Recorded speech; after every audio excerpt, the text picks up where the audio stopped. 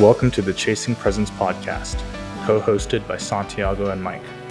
This is a space where we share our insights for how to live a more spiritually aligned life. Join us on our journey to expand consciousness, live with purpose, and awaken to our true nature.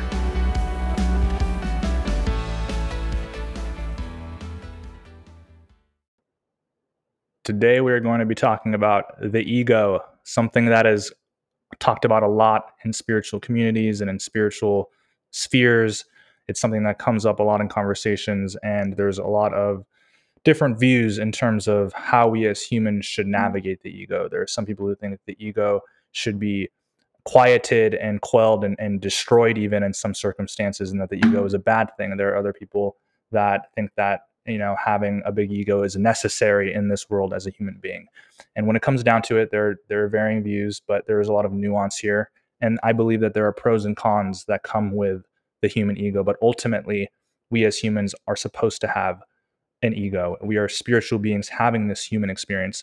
And a part of that human experience is the ego, is the sense of self, that which we call I or me. And this ego develops early on in your life, maybe a few years in. There's some different studies that have been done, but when you're first born into this world, there's no ego. It's just pure raw awareness and experience. If you think about the first moment when you're born to this world, there is no sense of yourself. There is no language. You don't know any languages yet. So, for example, I speak English. When I was first born, there was no English language that I was aware of. I could not think in terms of words and thoughts and ideas. I did not know that I was a human being, a male being born in San Francisco, California. There was no concept of any of these ideas. There was no concept of time. There was just the raw awareness of whatever the experience was. And I was essentially at one with the environment. And then what ends up happening is you go through life, and eventually, in order to survive, you need to have some sense of separation between yourself and your environment, between you and other people, between you and your surroundings, so that way you can get through life and start to take care of yourself. And what ends up happening along through life is your ego is going to be impacted by the experiences that you have. And it is going to determine the way that it develops and the types of ideas that you have. And if you have adverse experiences that are not dealt with in a healthy way, it can result in your ego developing different sorts of mental illnesses, different sorts of unhealthy coping mechanisms, maybe a low sense of self-worth, etc. Or maybe you have positive experiences, but it gets to the point where maybe you become arrogant or conceited, or there's various ways that the ego can develop, and we'll definitely get into that. But what we want to discuss today is how one can develop a healthy ego that serves them and their higher self without it taking control and causing you to act in unconscious ways that hurt yourself and other people. So, Mike, let's pass it over to you. What are your introductory thoughts on the ego and how we can go about developing one that serves us and humanity at large? So the first thing I want to say is I'm not a psychologist. And even though I've read many books and have studied and my own ego, please research some of this stuff for yourself. I really just hope that what I say and what we discuss is more food for thought and leads you down, a research rabbit hole that allows you to gain your own understanding of what the ego actually is. With that being said, the first thing I'm going to say is that, without ego, humanity would not have evolved to civilization. We needed that ego to develop that sense of self, so we could survive in the world in a certain way in social groups. And so we need to be grateful for that ego in that sense. But now that we are in a civilization where, the ego still is important because you need it to, defend yourself from other egos outside of the world, because, we're not living in a utopian society where everyone has their egos shed and everyone's skipping in meadows and taking mushrooms every day. That's far off, if completely not realistic. But we still need to have the ego to protect ourselves, to have some sort of sense of identity, especially in this world of social media, especially if you want to become an entrepreneur, especially if you are trying to become an independent artist like myself. You absolutely have to have some sort of sense of self. But on that same vein, we need to make sure that that sense of self is healthy mentally, physically, and spiritually in a certain way, in the sense that it leads us to grow as human beings and does not completely control us. You know, the ego is supposed to be a servant, not it, or what is it? I mean, that no, that was the subconscious. The subconscious is a good servant and a horrible master.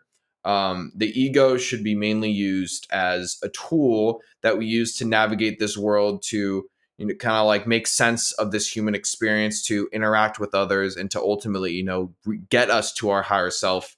I truly believe that, you know, it's this idea of yin and yang. It's, and the same idea is, you know, consciousness cannot exist without unconsciousness in a certain way. You can't really fully appreciate what, like, you know, full blown awareness looks like unless you've experienced some extreme ego. Like, you know, for me, that extreme ego was in people pleasing, because, you know, I mean, a lot of it is rooted in limiting beliefs, you know, thought patterns that, you know, weren't necessarily mine, that I picked up through experiences and, you know, just a general lack of self awareness growing up.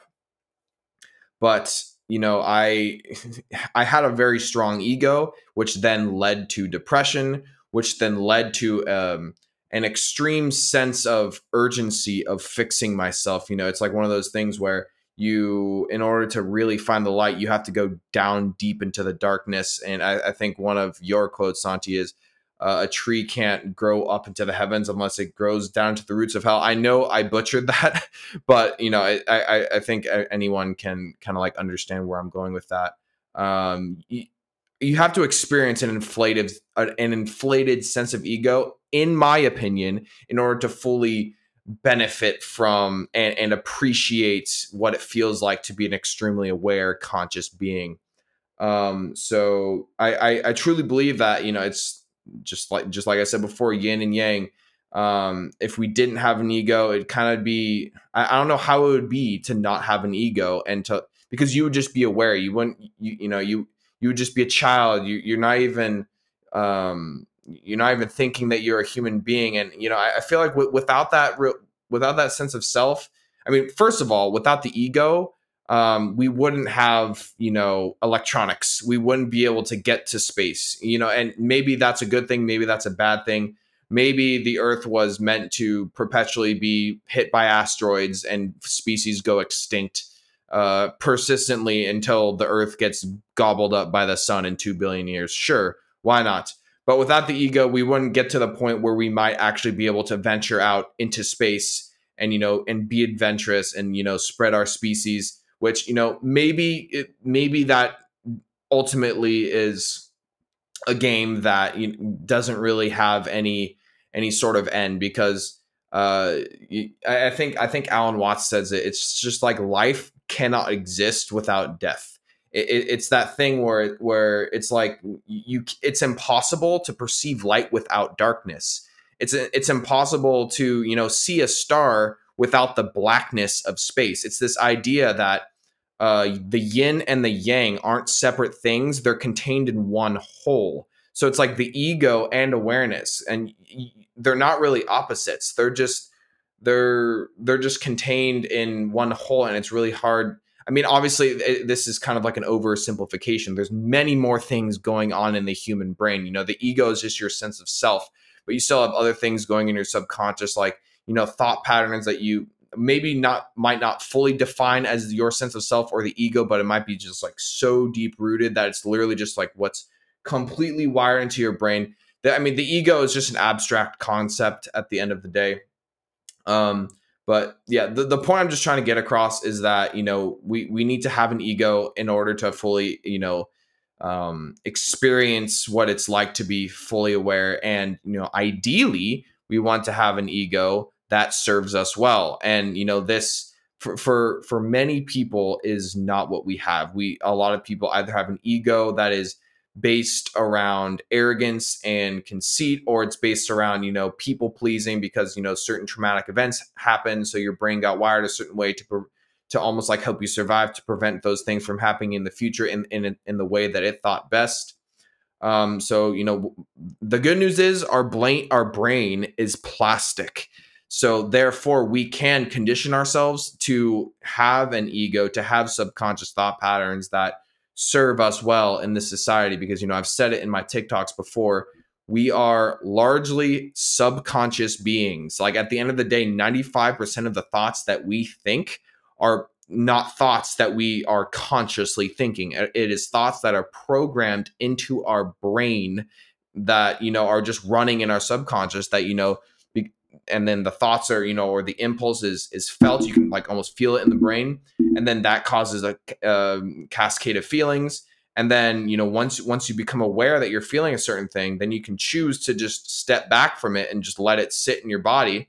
But point being is, the ego does largely run our life. And that's just like the way our brain is wired. But the point is that if you can really use that 5% of your conscious awareness or that 5% of, or multiple people have said it, 95% of the thoughts you thought the previous day, that's what you're going to think the next day. It's just programs. That's all it is. But you really just, if we can focus on that 5%, that awareness of whenever the ego presents itself in our body in a negative way that we don't necessarily like, that you just sit with the discomfort and you realize that there's nothing wrong with having an ego. There's nothing wrong with the way that you are right now. But if you want to improve as a person and wire your brain in a certain way, you just use awareness to understand that, okay, this ego is here. And what thoughts do I want to think now? And from that space, it's a lot easier to program your ego into something that can benefit you in this society while still not taking over your awareness and leading you to be an unconscious sheep. But yeah, Santi, I'll pass it back over to you because I know we've been talking a while. What are some of the habits and routines or thoughts and concepts that have helped you to cultivate a healthier ego? Yeah, and also an interesting thing that you pointed out is like people who, and I kind of brought this up in the beginning as well, is people who want to remove their ego or kill their ego or escape from their ego would be the best way to describe it. The only people who are really thinking that, ironically, are people who are already on a spiritual path, a path of awakening, who have had some sort of ego dissolution or ego death experience, and now they want to cling to that state that they experienced. The people who have never had either a mystical experience or an experience where they kind of lost their sense of self. This can happen from intense meditation. It can happen from near-death experiences. It can happen with psychedelics. It can happen through a variety of different modalities, like intense, like long periods of fasting, vision quests, things of that nature, shamanic drumming, holotropic breath work. Right?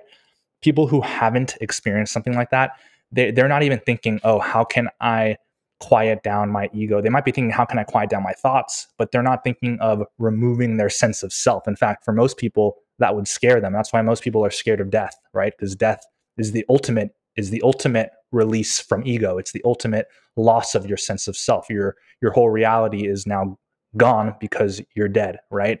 And so most people aren't even thinking about removing their ego. They're just so identified with it that they think that it's real and the ultimate truth, and they're so attached to it that they would never even want it to go away. And so this idea of quieting down the ego, getting rid of it, this comes from typically from people who have had some sort of experience and now they're seeking to not just re-experience it, but have that be the ultimate state. When it's important to understand that, like I said, you'll have ego death when you die. Like you'll return to oneness. You'll return to, a non-dual state, right? When you die. So there's no point in trying to have that be your life now while you're a human, because you'll return to there when life is over. So while you are here on this earth having a human experience, focus on actually accepting your ego, being aware of it, and then cultivating one that is healthy and that serves you. One of the kind of touching on this a little bit more, like one of the terms in Buddhism that they have for what we call ego death is actually this concept of anatta, which means no self, which, for people who have experienced these very deep states of meditation, I haven't experienced this on meditation, but you talk to Buddhist monks who have dedicated their lives to this, they'll get to a state where their sense of self basically drops out from their awareness. And so basically what you realize is that as we go through life, pretty much everyone has this idea that there's an I, a me, located. Typically, it feels like it's somewhere behind your two eyes in your head, and that it's an enduring sense of self. It's this there's this constant you going through life, and this you is making all of these decisions. It's kind of like you're the CEO of your own life, and it sits somewhere in your head, but behind your two eyes. And that this you endures, and even though you change, there's this part of you that's the same. It's you, it's me, it's I, right? And what happens when you experience anatta or no self is that this sense of self falls away from your awareness, and you realize that the ego ultimately is an illusion. It's not the ultimate truth. It's a relative truth. It's relative in the sense that as we are here as humans, yes, there is an ego calling the shots. Like for us to get on this podcast and coordinate a time to talk together requires ego. Me getting out of bed and going to brush my teeth requires an ego. So it is real in the sense that subjectively you're experiencing it. But when it comes to the ultimate truth of consciousness and reality, the ego is just an illusion. There is no enduring you that's the same throughout time. If you were to have a conversation right now, I'm 27. If I were to have a conversation with my 3-year-old self, we're two completely different people. There's no me that's exactly the same. Yeah, my body has the same DNA, but this ego, this sense of me, I that's in my head is nowhere near the same as the ego that was in that 3-year-old. So there's no consistent, enduring I that actually exists, and you can experience this. One of the time that I've had through psychedelics, I've had various ego dissolution experiences over the years, many different ones, but the one that was the most was the full ego death experience, and this is understood by people who are familiar with plant medicines, was when I took Bufo alvarius, which is the name of the species for the Sonoran desert toad. And this toad, not to get into too many details, but essentially it creates this venom that's non-poisonous to humans, but it creates this venom that you're able to, 3 months out of the year when they come up during the winter months to copulate, you can get these toads, you can extract the venom, and in that venom contains 5-MeO DMT, which is different from NN-DMT, or what most people would think of as your standard regular DMT. 5-MeO DMT is a different substance, but it is widely considered to be the most potent psychedelic on the planet by many people. If not the most potent, the standard experience itself is the most intense and extreme. And it is basically, it creates a full ego death experience where, going into the ceremony, there's this sense of me, Santiago, 27, male, living in Texas. I do this job. I have these hobbies. I'm into spirituality, et cetera, et cetera. You take this medicine, you smoke it, one hit, within seconds, all of that is gone. There is no me. There is no sense of myself and being a human being. There are no thoughts. There's no space. There's no time. Everything, there's no three-dimensional reality and a separation between me and everything else. There just was everything and nothing all at once. And for people to hear that, it's like, what do you mean no time? What do you mean no space? What do you mean you didn't have any thoughts? It's what we call ineffable. It's you can't explain that experience in words. But when you have that experience, you realize like, oh, everything that I thought about reality and life, it can shatter that view. And so if you end up having one of these ego death experiences, for a lot of people, it can actually be very, coming back to the real world can be very traumatic, even in some cases. And in some cases, people have a hard time integrating and coming back to the real world because they just had an experience that was so profound and intense that they can't reconcile it with their everyday life. And so that's where this challenge comes. And some people, they want to get back to that state, and other people, they don't know what to do with it. But what I can say is that in terms of it's important to accept the fact that during this limited time on earth, we are humans with an ego. And like I mentioned, you will eventually go to a state where you no longer have that. And these type of experiences where you experience your ego dissolving can put you on a spiritual path. But it's important to understand that, the ego, while we want to have it, we also want to make sure that it doesn't start to run us in ways that become unhealthy or toxic. So a great example of this would be people who end up procuring a large amount of power and wealth in the world and in society. You think of like corrupt politicians. You think of, extreme examples would be like Hitler, right? huge ego, but it didn't serve humanity. It did the opposite. He became so power hungry and so hateful that he tried to wipe out an entire group and civilization of human beings, and wanted all this power. And that's an extreme example of how the ego can be used in ways that are not good. That can be developed in such a way that it becomes so strong, and he became so identified with all of these beliefs that it caused all this destruction to happen in the world. And in more subtle, circumstances, it could be, for me in my life, like depression, right? Depression, a part of it, it's multifaceted, but in relation to this episode, a part of what depression is this ego that's very tightly wound. They actually found in studies that oftentimes people with depression have a default mode network that is very, very, very, very active and structured. Okay. And the default mode network is what we, through the studies that have been done, realize a lot of the sense of self, your ego, a lot of that has to do with the default mode network. Some people think that it's located within there. I don't think the ego is located with any part of the brain, but we know that for sure that the default mode network and the activity in there has a huge impact on how your ego um, interacts with the external world, and how it facilitates your own internal experience as well. And people with depression have a default mode network that's very tightly wound, right? So that's a very unscientific way to describe it. But what happens is that when you do something like, say, psychedelics, for example, that actually turns off, it creates a default mode network that's more scattered, and that is less organized, and that functions in a very different way. And so if you look at someone who has depression, the default mode network is too tightly wound, too structured, too overactive.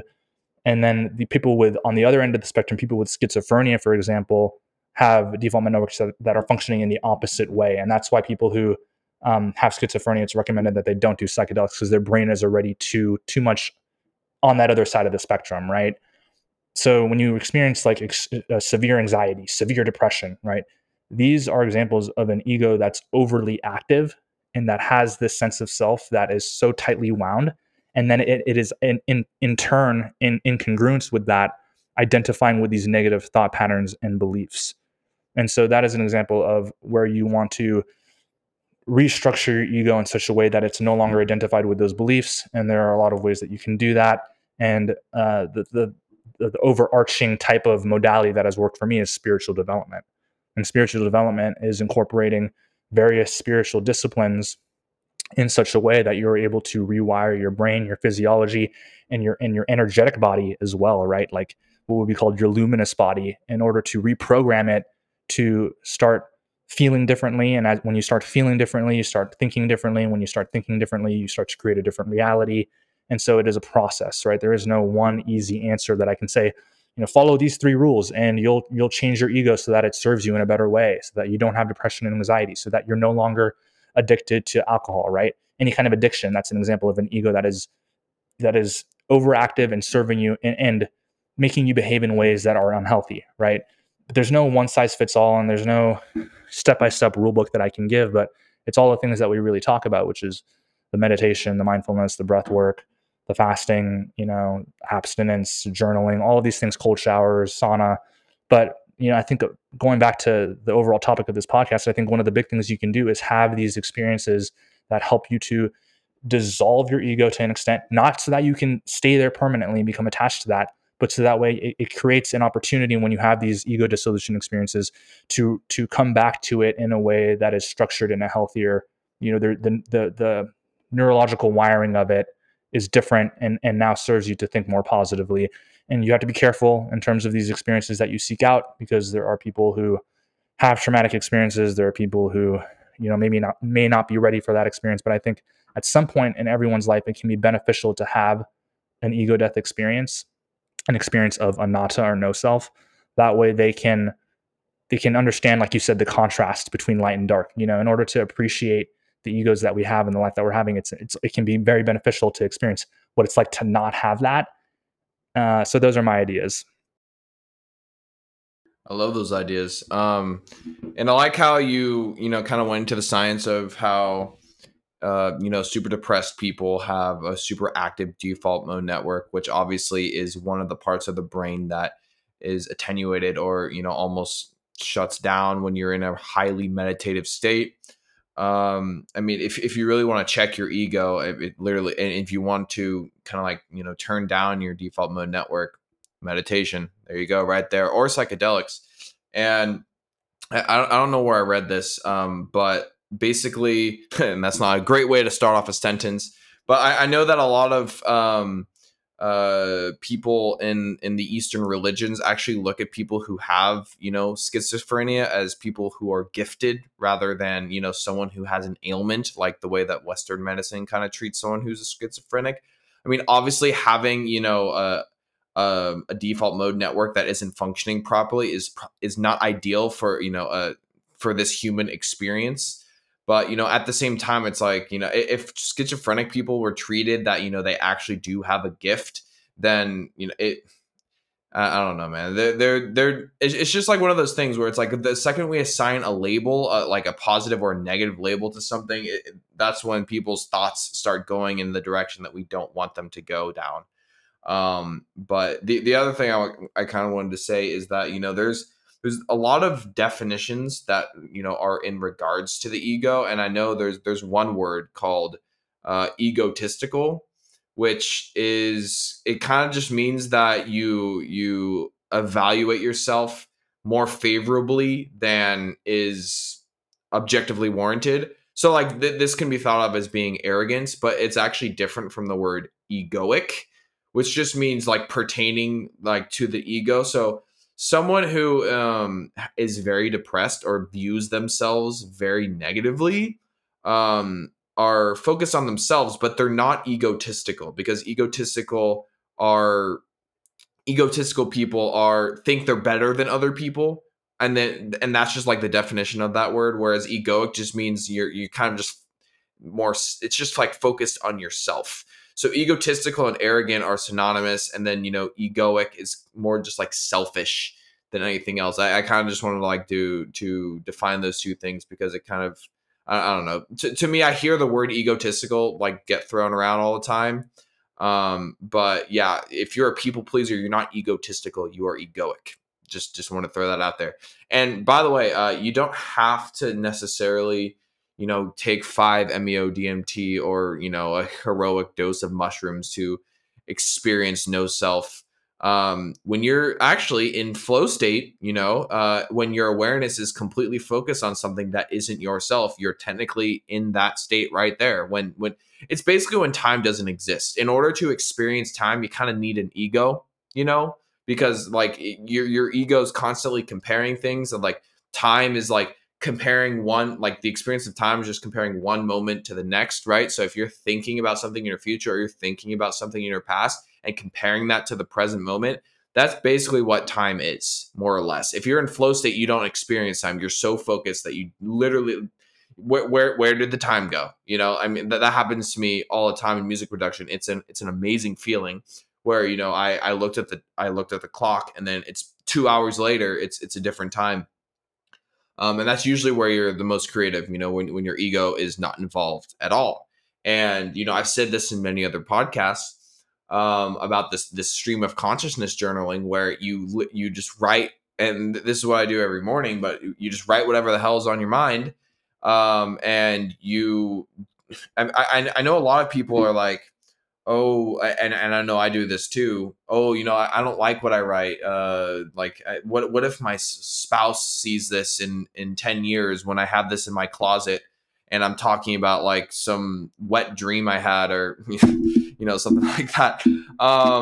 Yeah, these thoughts are not conducive to your success when it comes to stream of consciousness journaling. The whole goal of it is to be creative without ego, because that is where you're going to get the best ideas, when you're in flow state, when you're free of ego. So if we're talking about like routines that can help you kind of like escape from that, not escape, but kind of like perform an activity free of ego, it's stream of consciousness journaling is just one of those things. You don't care about punctuation, you don't care about grammar, you don't care about spelling. You just go, you just write, and you don't judge yourself for it, because obviously what's the entity that is judging you? It's your ego. It's not your awareness.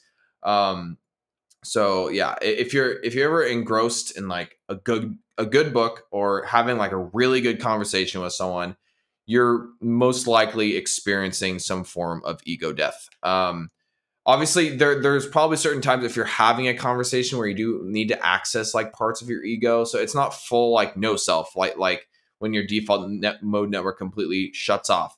But when you're in flow state, it's kind of like a quasi ego death in a certain way. So if you're not fond of psychedelics or deep meditation states, if you train yourself to get really good at focusing on things, then that's a way that you can kind of like not experience your ego in a certain way. Obviously, you can't be aware of that when it's happening. It's kind of difficult because when you're in flow state, you're just in flow state. You can't. It's almost like you can't be aware of the fact that you're in flow state because you're so focused and aware of what's in front of you that you just are. So when you just are, it's hard to be aware of that because there's just like a whole like fractal pattern of, oh, what if I'm aware of that? What if I'm aware of that? When you just are, you are. You can't be aware of that. You're already in the highest state of awareness. You're in the highest state of consciousness. And that in itself is free of ego. So, I just want to say that, flow state is a way to not experience your ego. But, if you ever need to access memories, technically, I mean, I don't think it's like you're using your ego to access memories. I'm definitely what's it called? I'm butchering psychology right now for like very largely, but the point is that if you're in flow state or if you're doing like activities or you're having like a good conversation with someone, even though you feel like very aware in the moment, you still have to use your ego during certain times. It's not really like a full no self experience.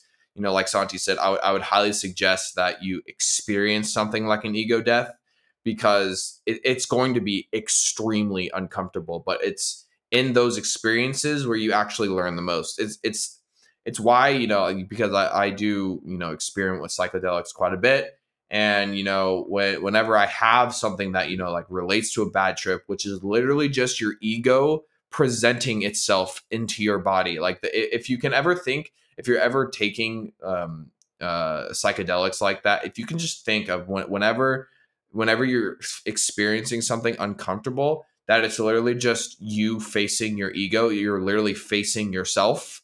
And if you can just be aware of when you're doing that, literally just focus on your breathing and just be like, I'm experiencing my ego right now. And like that always leads me to peace. Somehow just that mode of thought always helps me whenever I'm in that situation. And like if you're ever in a negative state, then you can just say, oh, this is just like my subconscious thought patterns.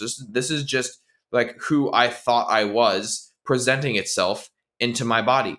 And having this type of thinking or this this understanding when you're becoming aware of it, for me, really helps in identifying when these things are coming up. Because obviously I would also just say read more books, read more about psychology, read more about philosophy if you really want to understand the ego better.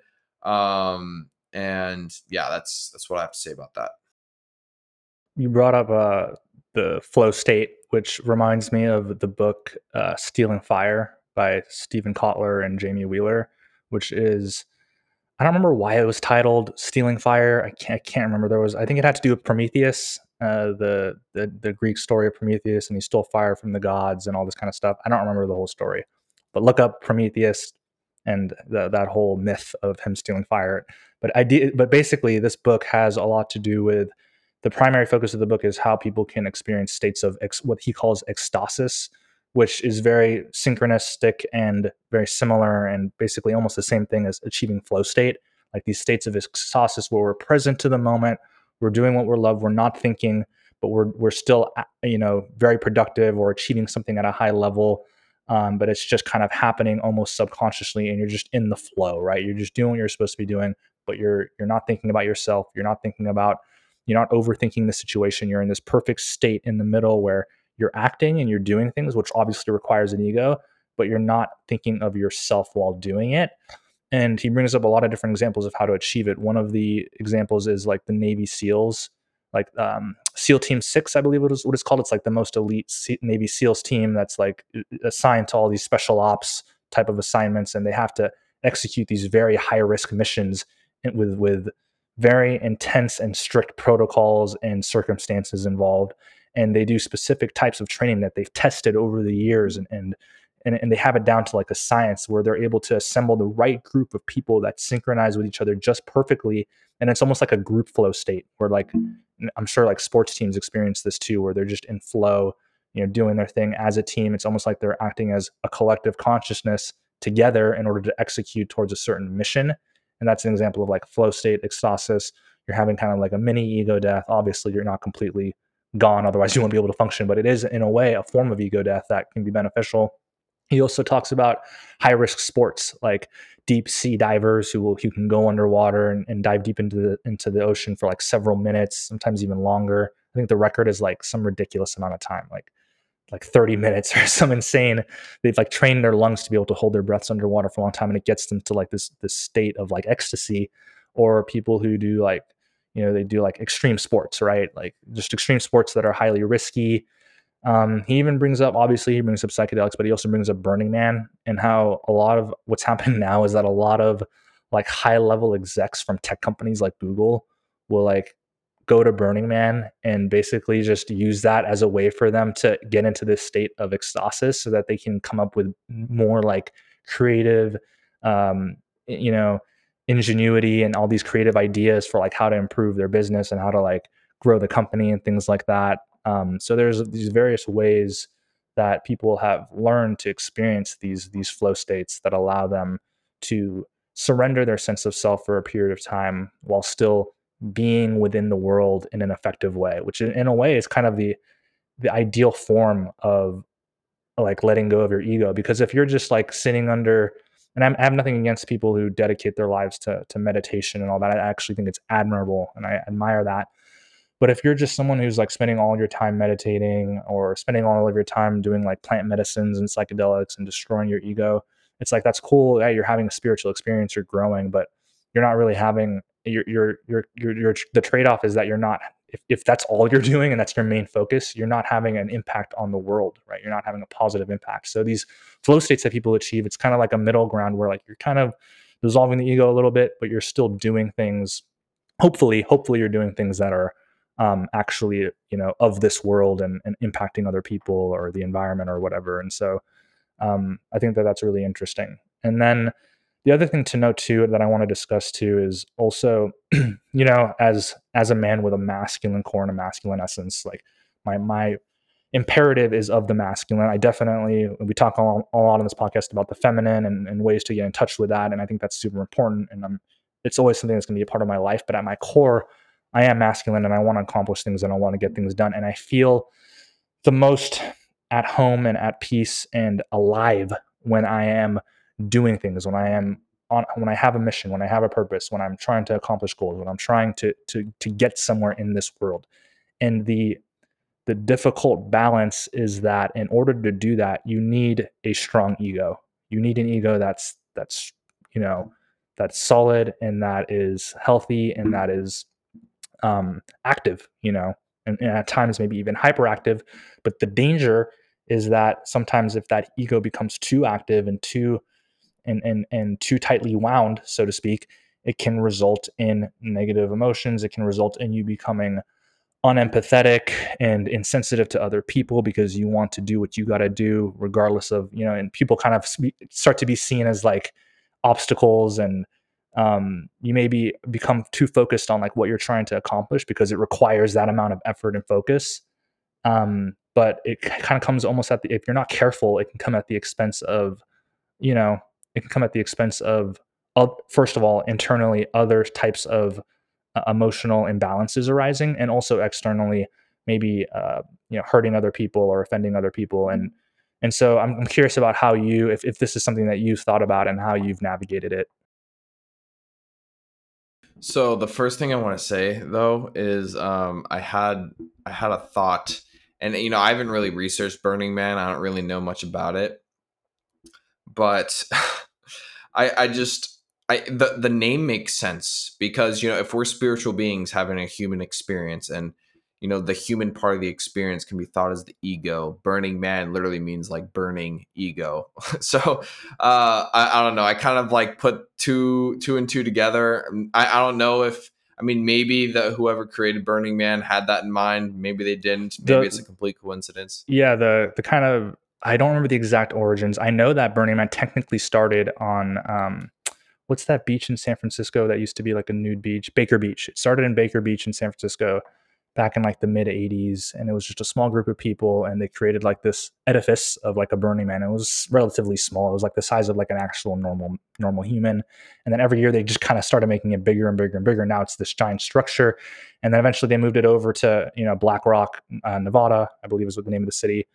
And now there's like thousands of people that go over here. It's this huge thing. A lot of people think that it's been corrupted and co-opted by like all these Instagram influencers and tech companies, and it's not the same as it was back in like the 90s or whatever.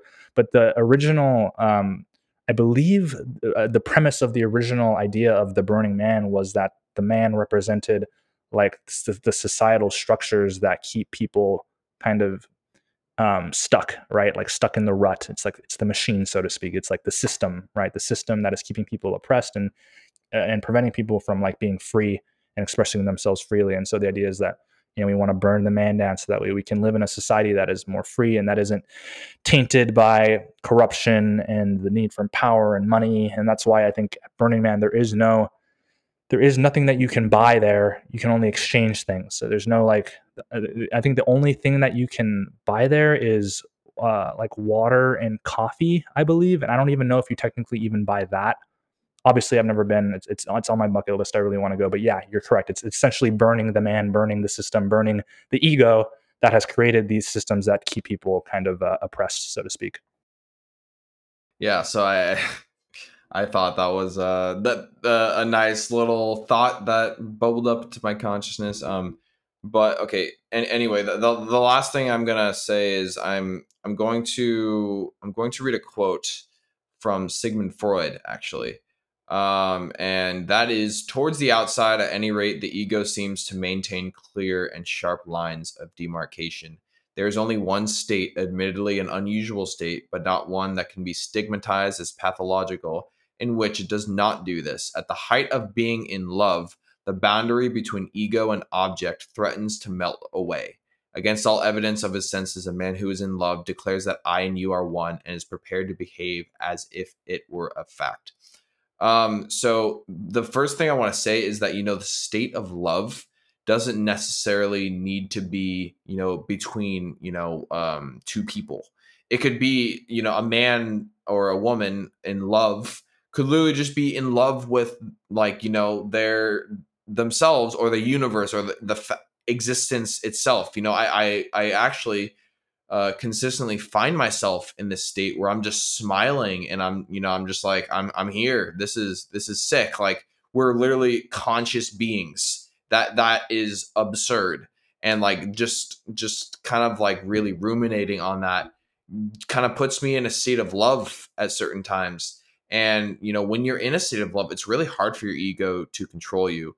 It's like one of those things where if you're in a really bad place in life, I mean, I'm not going to say working at McDonald's means you're in a bad place, but I'm going to use that as the example here. Sorry for anyone who I'm offending who's working at McDonald's. But if you're, kind of like not enjoying your life very much, and you're working at McDonald's, and then all of a sudden you meet the girl of your dreams, it doesn't seem so bad all of a sudden, right? And then you're literally like in heaven on earth. So love can quite literally destroy the ego in a very quick, like 24 hours, and I believe Bruce Lipton was the one who I originally heard that from. So just cultivating that state of love of the universe itself, and just realizing that we all come from the same underlying reality. Everything that you see at the universe is just, everything is just one. And like you said, it's just like light and dark, yin and yang, space and matter. Everything has its counterpart, and that's necessary. But love is just one of those things where it it it it is an amazing feeling to have, love, joy, and gratitude. Obviously those are the top feelings. I think everyone can agree that they want to experience at the end of the day. So cultivating a feeling of love, whether it's with your partner, of yourself, obviously in a healthy way, not an egotistical way, and just like also spending time in nature, just realizing how beautiful everything is, how perfect everything is, how perfect you are. And like even though your ego might seem like it's controlling you, or at times, just like think about like how amazing it is that we actually are able to even have thoughts. And obviously there's other species out there that exist and are somewhat intelligent, but like no, there's no other species that has thought. I mean, there might be some chimpanzees who maybe have some impulses, maybe, but just all we can really do is be grateful that we are here and have the capacity to even be like having this conversation, and even like be doing this podcast and be discussing these ideas, because it's utterly absurd like how complex human beings are at the end of the day. And it's when you start to learn about it, and when you spend more time in nature, when you really start to improve yourself and you eat healthy and you put yourself into these amazing states, it's hard for your ego to control you. So I guess the last thing I'm going to say is, be in love with yourself, be in love with your environment, be in love with your, fellow human beings, because everything is perfect exactly the way it is. And it literally cannot be any different, because everything has already happened. And all we can do is move forward and, continue to cultivate this feeling of love, while, still having that love for our ego, because like I said, without the ego, we would have not survived to get to this place where we can create at such with such technical skill at the same time. So society is struggling with its ego right now, but without it, we wouldn't have got to this place in the first place. And if our ego is going to be ultimately our demise, that's the way things need to be. But I truly believe that a mass spiritual awakening into a utopian society is not possible without the ego in the first place. So learn to love your ego, learn to love other people's ego, and learn to just love life and the fact that we exist. Well, yeah, the reason, I mean, society is struggling, at least in America right now, is because the ego is, again, overdeveloped, overactive, where we have this division between left and right. And then you identify, like, I am Democrat, I am Republican, I am Libertarian. And that is your ego identifying with a certain belief system. And that anyone who doesn't have that same belief system is the enemy. They're separate from you. They're the other. They're what you have to argue with and battle and defeat. And that's an example also of how the ego can become, again, very toxic and very unhealthy. And one of the things that you mentioned too was, this idea of being in love with life. Sometimes you find it through a partner, but this idea that you can also just be in love with the universe, in love with life. The kind of the opposite of that we're seeing today, which is an epidemic, is loneliness. And loneliness is also an example of an ego that is too tightly wound, too overactive, and has identified itself. You are now, if when you're experiencing loneliness, you are now identifying as being separate from everything else. You are separate from other people. You are separate from society, the environment. You're kind of just in isolation. A lot of people during the lockdowns, and even to today, it's just they just continue this pattern of being like isolated and alone. And you can be alone and isolated and actually still feel connected to the universe and to God. And you can spend copious amounts of times alone, which I do, and not be lonely at all. And I'm not saying you should feel bad if you're feeling lonely. That's not the point. But what I'm saying is that when you experience loneliness, just know that that is your ego identifying with this emotion, this energy, this belief system, that you are separate from everything else. And while that in that moment may be relatively true, like I said, the ego is a relatively true, but it is ultimately an illusion. The ultimate truth, the greater reality, is that we are all connected, we are all one, and that we are all the universe experiencing itself, and that we are all one and all is one. The universe is in us and we are in the universe, and it's all one and we are all connected. And that's again why I say having either an ego death experience, or more specifically a mystical experience. When you have a mystical experience, That is essentially, to dumb it down, it's defined as experiencing what someone called the numinous, what some would call a higher power, something, an energy and a source that is much greater than yourself. And you're not just thinking about it and blindly believing it, but you have an experience of it. And once you have that experience, that will stay with you for the rest of your life. It's not going to be as strong as when you have the experience down the road, but you will remember it, and it'll help you to feel connected, and it'll help you to deepen your faith. And that is why, for me, I'm able to go very, very long periods of time being alone and feeling at peace, is because I've had these experiences that have shown me this greater reality and this greater truth. I'm not just repeating it from a book and saying, "Oh, we're all one, we're all connected." I've had the actual experience of that, and so that's why you need to be a seeker. I talked about it last week. You can't just read it from a book or hear it on a podcast.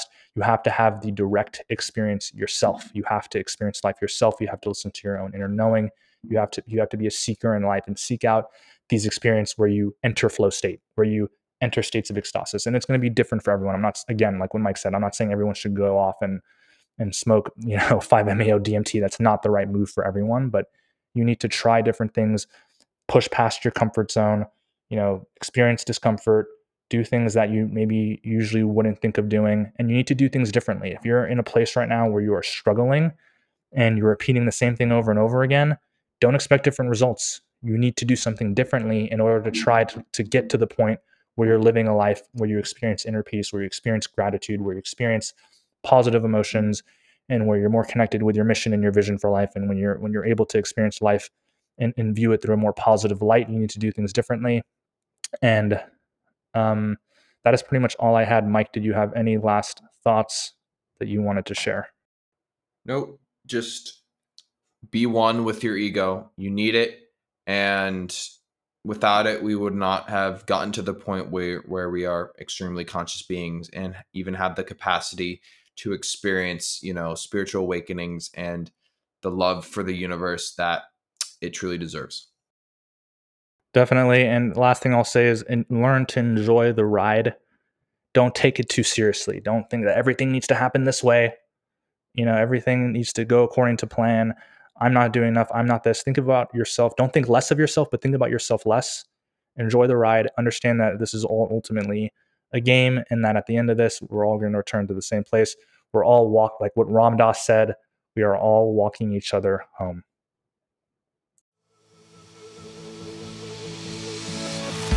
Thank you so much for listening to this episode of the Chasing Presence podcast. If you enjoyed it, please spread the word by telling your family and friends and by sharing it on social media. You can also show us your support by leaving a review. Also, if you'd like to get in touch with us, our contact information is in the show notes. Please send us a message, as we'd love to hear from you and get your feedback. As always, thanks again for listening, stay present, and have a great day.